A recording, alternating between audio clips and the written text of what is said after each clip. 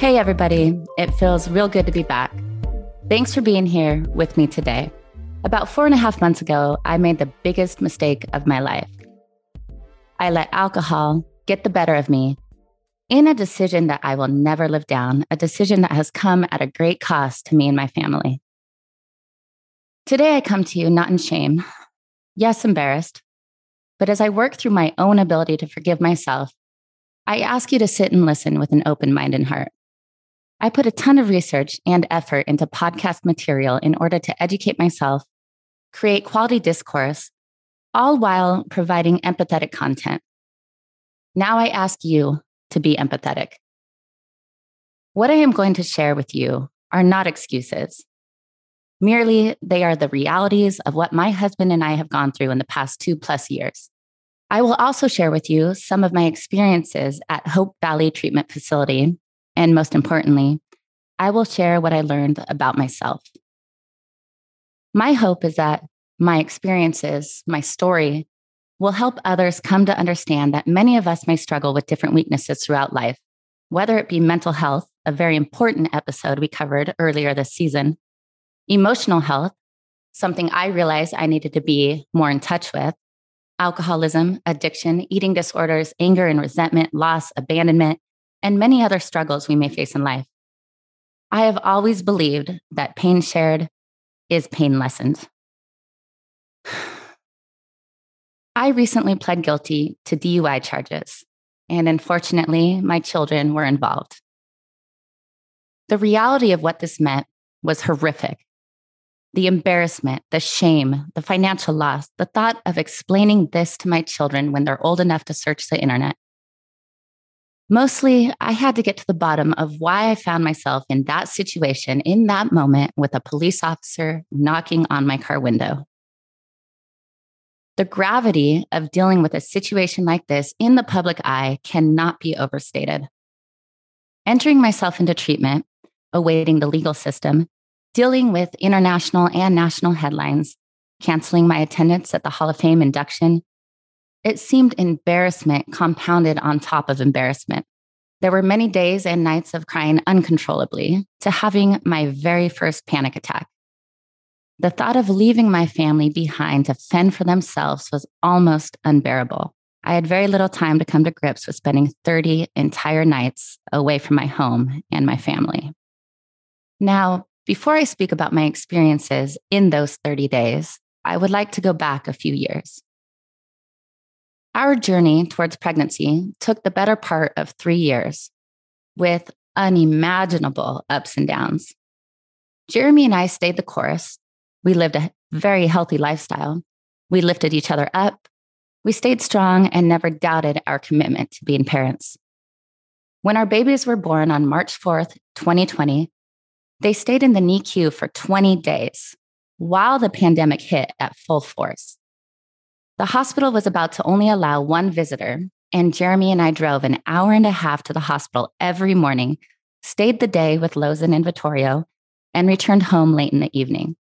I couldn't imagine doing it without him after coming so far. So what did we do? We did everything we could to get the twins discharged. I had no clue that the day we finally left the hospital and brought home our tiny babies would be the last time I would leave my home for over 1.5 years. I couldn't risk getting sick while breastfeeding or bringing a virus home while the children were so small. We kept our children safe, and through our hard work and commitment and sacrifices, we had the ability to do so. You see, after leaving soccer in 2016, we uprooted our lives from Washington State. And we did so with the intent of purchasing land so that we could raise our kids with animals and in the outdoors with a sense of freedom. We had a completely new focus, and it was the best thing for me. I changed everything in my life, and it left me no time to mourn the sport I loved. I now had my heart and sight focused elsewhere. I was ready to say goodbye to the game and start a family in a different state. We focused our efforts on clearing our land and creating a space that would let our kids run around free, learning about life and on a farm, also about death in an honest and natural way and far away from phones and social media and video games. They have the most joyous smiles and contagious laughs, picking up ducks, getting the chicken eggs, watching the peacocks, making donkey and cow noises, searching for otters, petting horses, and learning freely and openly. Creating this lifestyle was our only focus after a lifetime of sport and being in the public eye. This was our shared dream post-retirement, and we made the sacrifices to provide our kids with this exact lifestyle. So when the pandemic hit, we felt like there could be no better place to isolate and raise babies. Well, eventually, perhaps slowly, the effects of these realities began to creep up on me. We had children and nobody to share them with. Our family and friends do not live in North Carolina, and most of them live on the other side of the country. Suddenly, because of the pandemic, we had no support system and now had 2 tiny babies. We got to it. We put in the work, and not one single day in over 2 years have Jeremy and I had help or a day off. The sacrifices we made and parenting equally together as mother and father became a sense of pride. The days were long, very, very long. I was still working on an Equal Pay Act with the Senate, my own equal pay lawsuit, commenting, working on a book, and doing interviews from home. We both were exhausted day in and day out. Winding down with a drink was nice, and it's what we looked forward to doing. And, well, the drinking slowly increased.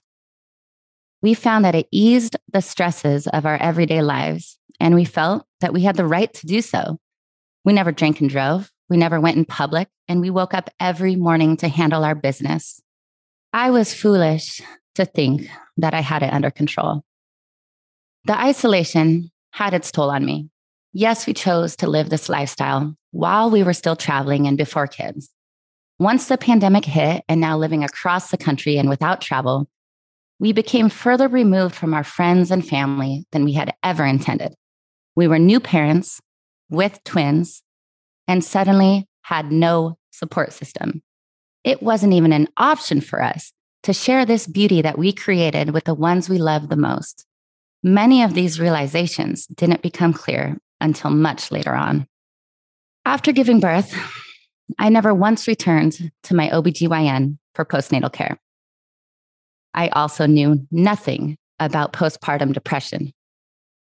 But I had heard the stories of a few of my friends and their experiences after giving birth.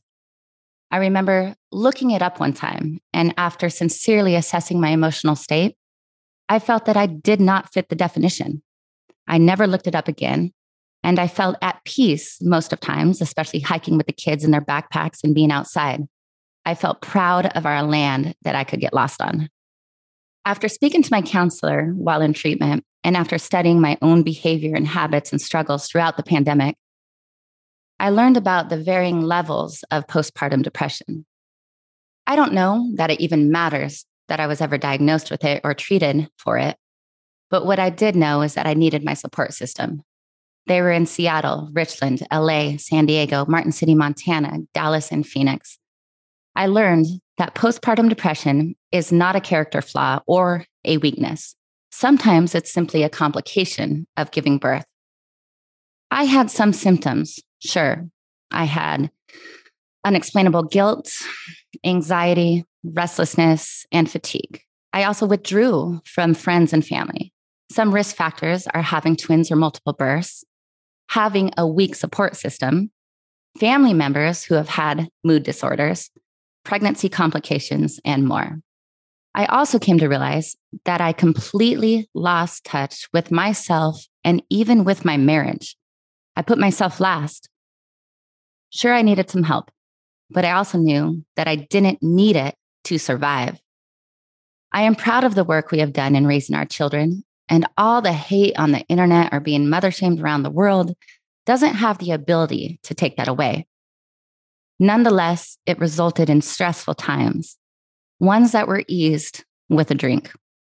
In treatment, I was educated to the reality that my strength had become my weakness.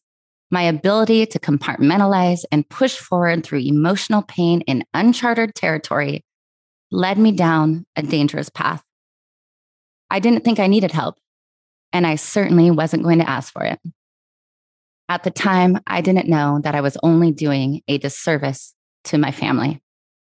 I thought that I could white knuckle it, but the reality is that nobody gets through life without asking for help.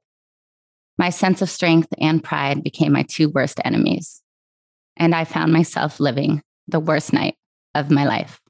I let alcohol get the better of me in this moment on this god-awful day, and I will suffer the consequences for some time. Let me share some of the consequences in the hope that it will prevent others from finding themselves in such dire circumstances as I did. I will have to answer to my children in an honest and open discussion sometime in the future. I can't just leave this behind me. I put doubt in others of my ability and commitment to motherhood. I have disappointed my husband, my friends, and family, and it has caused arguments between Jeremy and me. I feel never-ending guilt, shame, and embarrassment. I was mother shamed around the world. The financial burden is real. My income now will not go directly to my family, which is another layer of guilt that I must work to shed. I can't drive for an entire year, which is a massive inconvenience to my family and is a loss of independence. I have been used for shitty headlines once again, and once again, some accurate, many not accurate. But I gave the media and those who don't know me a reason to actually talk shit. I was responsible for allowing this negativity into my family and upon my name. I had to put the show on hold for over 4 months, a show that is filled with great producers and great people. I let them and my listeners down. For the first time in my life, I am embarrassed to see people. And for one of the few times in my life, I wonder what certain people think. No, not the trolls on the internet, but rather family members that I am not close with who don't know me, Jeremy's family for the most part, and all of the wonderful relationships that I have built throughout the world. These consequences will forever be a stain on my name, and the guilt will stay with me for some time. Now, my experience in treatment was both awful and great. The day before having to leave the house, I almost fainted. I felt as though I couldn't breathe, and I had my first panic attack, and it was scary.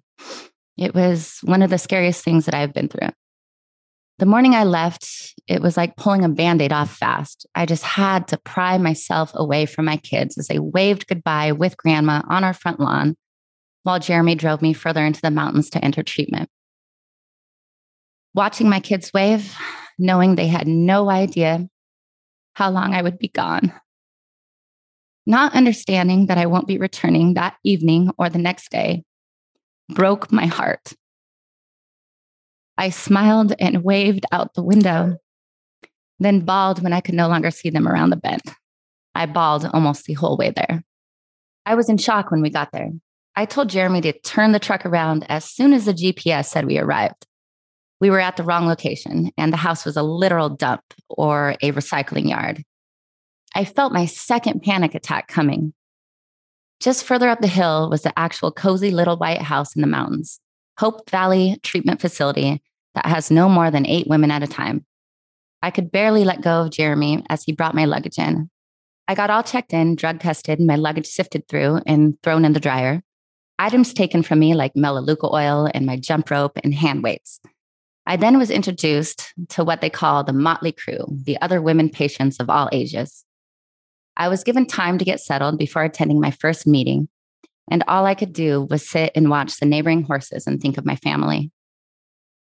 During my first meal with the other women, I broke down again in tears, barely able to eat or breathe. There was something about the dining room table, the strangeness of not having dinner with my own family. People actually cooking for me and the others, nice home-cooked Southern meals made me feel guilty and helpless. After dinner on that first day, I moseyed around to find the fishing rods and realized they were in pretty dire shape. After dinner on that first day, I moseyed around to find the fishing rods and realized they were in pretty dire shape. We had decided to tell the kids that Mama was going fishing. They are only 2 years old and probably won't remember when I was away for 30 days. But they certainly did understand when Papa went on fishing trips to bring home meat for us. I knew the home had a pond filled with bass, so we decided to tell them that Mama was going fishing. And when they fished at home with Papa, they could think of their Mama doing the same. I had to honor my promise to my kids and catch some fish. It's the only thing that would help my broken heart, which meant trying to fix the rods. I spent a lot of time trying to get the rods into shape. Most didn't have reels. The reels that might be usable were rusted. The fishing tackle had cigarettes in it. Everything was knotted or broken. I put in some work and somewhat triumphantly went to the dock with a couple of rods. I wanted more than anything to be able to tell my family the next day when I was able to have my first call that I caught Vittorio a fish. All alone on the dock, I tested one rod. It wouldn't cast. I moved on to the only other rod I was able to get working. I casted it, and on the very first cast, the entire reel fell into the pond. And I stood there for who knows how long, frozen in shock, before once again bawling. That moment almost broke me. All of the emotions of failure flooded back. Nothing was going to be that easy. New rods were ordered. And on that first day that I finally did catch my first bass, we all screamed like little girls. These women shared in my joy in that moment, the same women I judgmentally told Jeremy that I couldn't live with for 30 days, addicts and alcoholics. I judged from afar. And when I realized that I became what I hated, I felt even more guilt. These women had common life struggles that affect so many people. They are intelligent, hardworking women, nurses and doctors, athletes, businesswomen. They are mothers and sisters and daughters. They were funny and warm, and they were and still are my friends and people I care about. In treatment, I went to 5 classes a day. We had the weekends mostly off to learn how to cope with boredom, which isn't really something I struggle with. I went on long walks with the other women, listened to music on the porch, laughed and cried and prayed and worked out and stretched and self-reflected. I opened up to strangers and made friends. One of the most difficult tasks I was asked to do was to write a complete drug and alcohol history from the first time to the memorable times to the bad times, as well as major life moments, good and bad. I was asked to also write about the feelings and memories that went along with each time I drank or smoked or had a great personal or professional victory or lost a family member or suffered a tragedy. I did not have my computer, so I hand wrote 70 pages and went over it with a professional in excruciating detail. Some patterns stuck out. This particular project allowed me to look deeply into the mirror. It forced me to see where and what I needed to change. For example, I was a very dedicated, committed, and self-disciplined athlete. I wouldn't drink or smoke marijuana for years in preparation for events. Then the event would be over, and whether in celebration mode or in coping mode, I would party. It made me deeply think about the sport culture going hand in hand with drinking, something I would like to speak more about on a later episode. But think about that for a second. Winning the Olympics, back-to-back games and focus, physical exhaustion, dehydration, and depleted bodies, walking into a locker room filled with endless alcohol, followed by party after party sponsored by our own employers and major corporations. Don't get me wrong, I had a fucking blast. I guess I was one who always worked hard and played hard. And I thought that was normal and actually balanced. I also saw the pattern of drinking more during stressful times or times that provided me with major anxiety, like being on a live dancing show in front of millions or huge speaking engagements. My manager, my agent, my husband, and friends all knew to bring wine or champagne to help me loosen up on stage. I clearly saw that throughout the pandemic and in isolation, I had no self-care whatsoever. I hadn't read for myself. I lost touch with prayer and meditation. Every ounce of energy I had went into parenting and providing for my family. After 8 years of marriage and living happily for each other, we now had almost zero alone time. I know this is not news for anybody who has parented or has had twins, but we were shitting our pants at the reality. Slowly, our conversations became dominated by poop. We fell in love with one another's minds and our interaction, and we let that suffer through our commitment to being the best parents to Vittorio and Lozen. We found that our only time together was having a drink once the babies went to bed. And that's when we started to go down a dangerous road, both for our marriage and for me personally.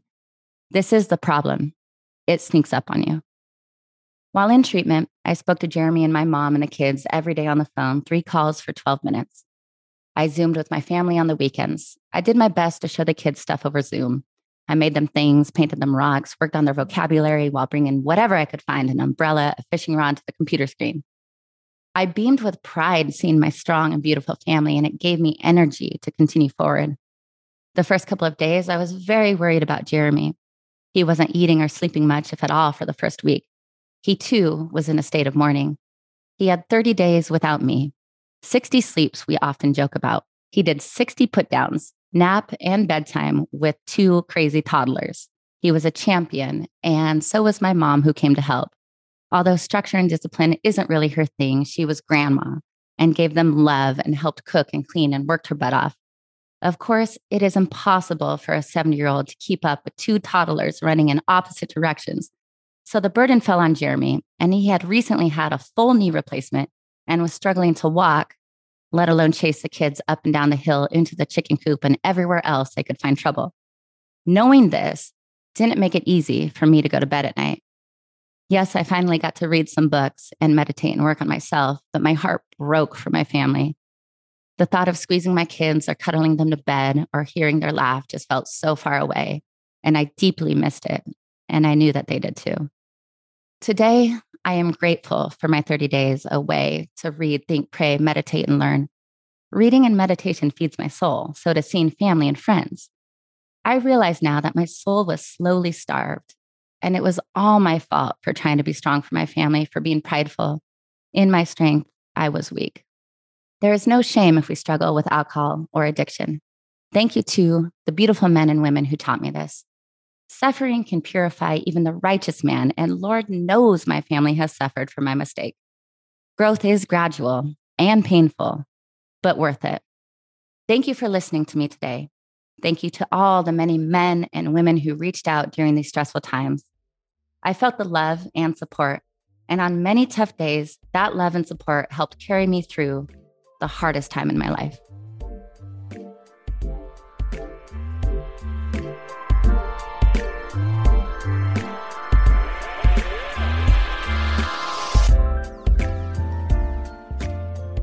Hope Solo Speaks is part of the SiriusXM Sports Podcast Network. If you enjoyed this episode and want to hear more, please give a 5-star rating and leave a review. Subscribe today wherever you stream your podcasts.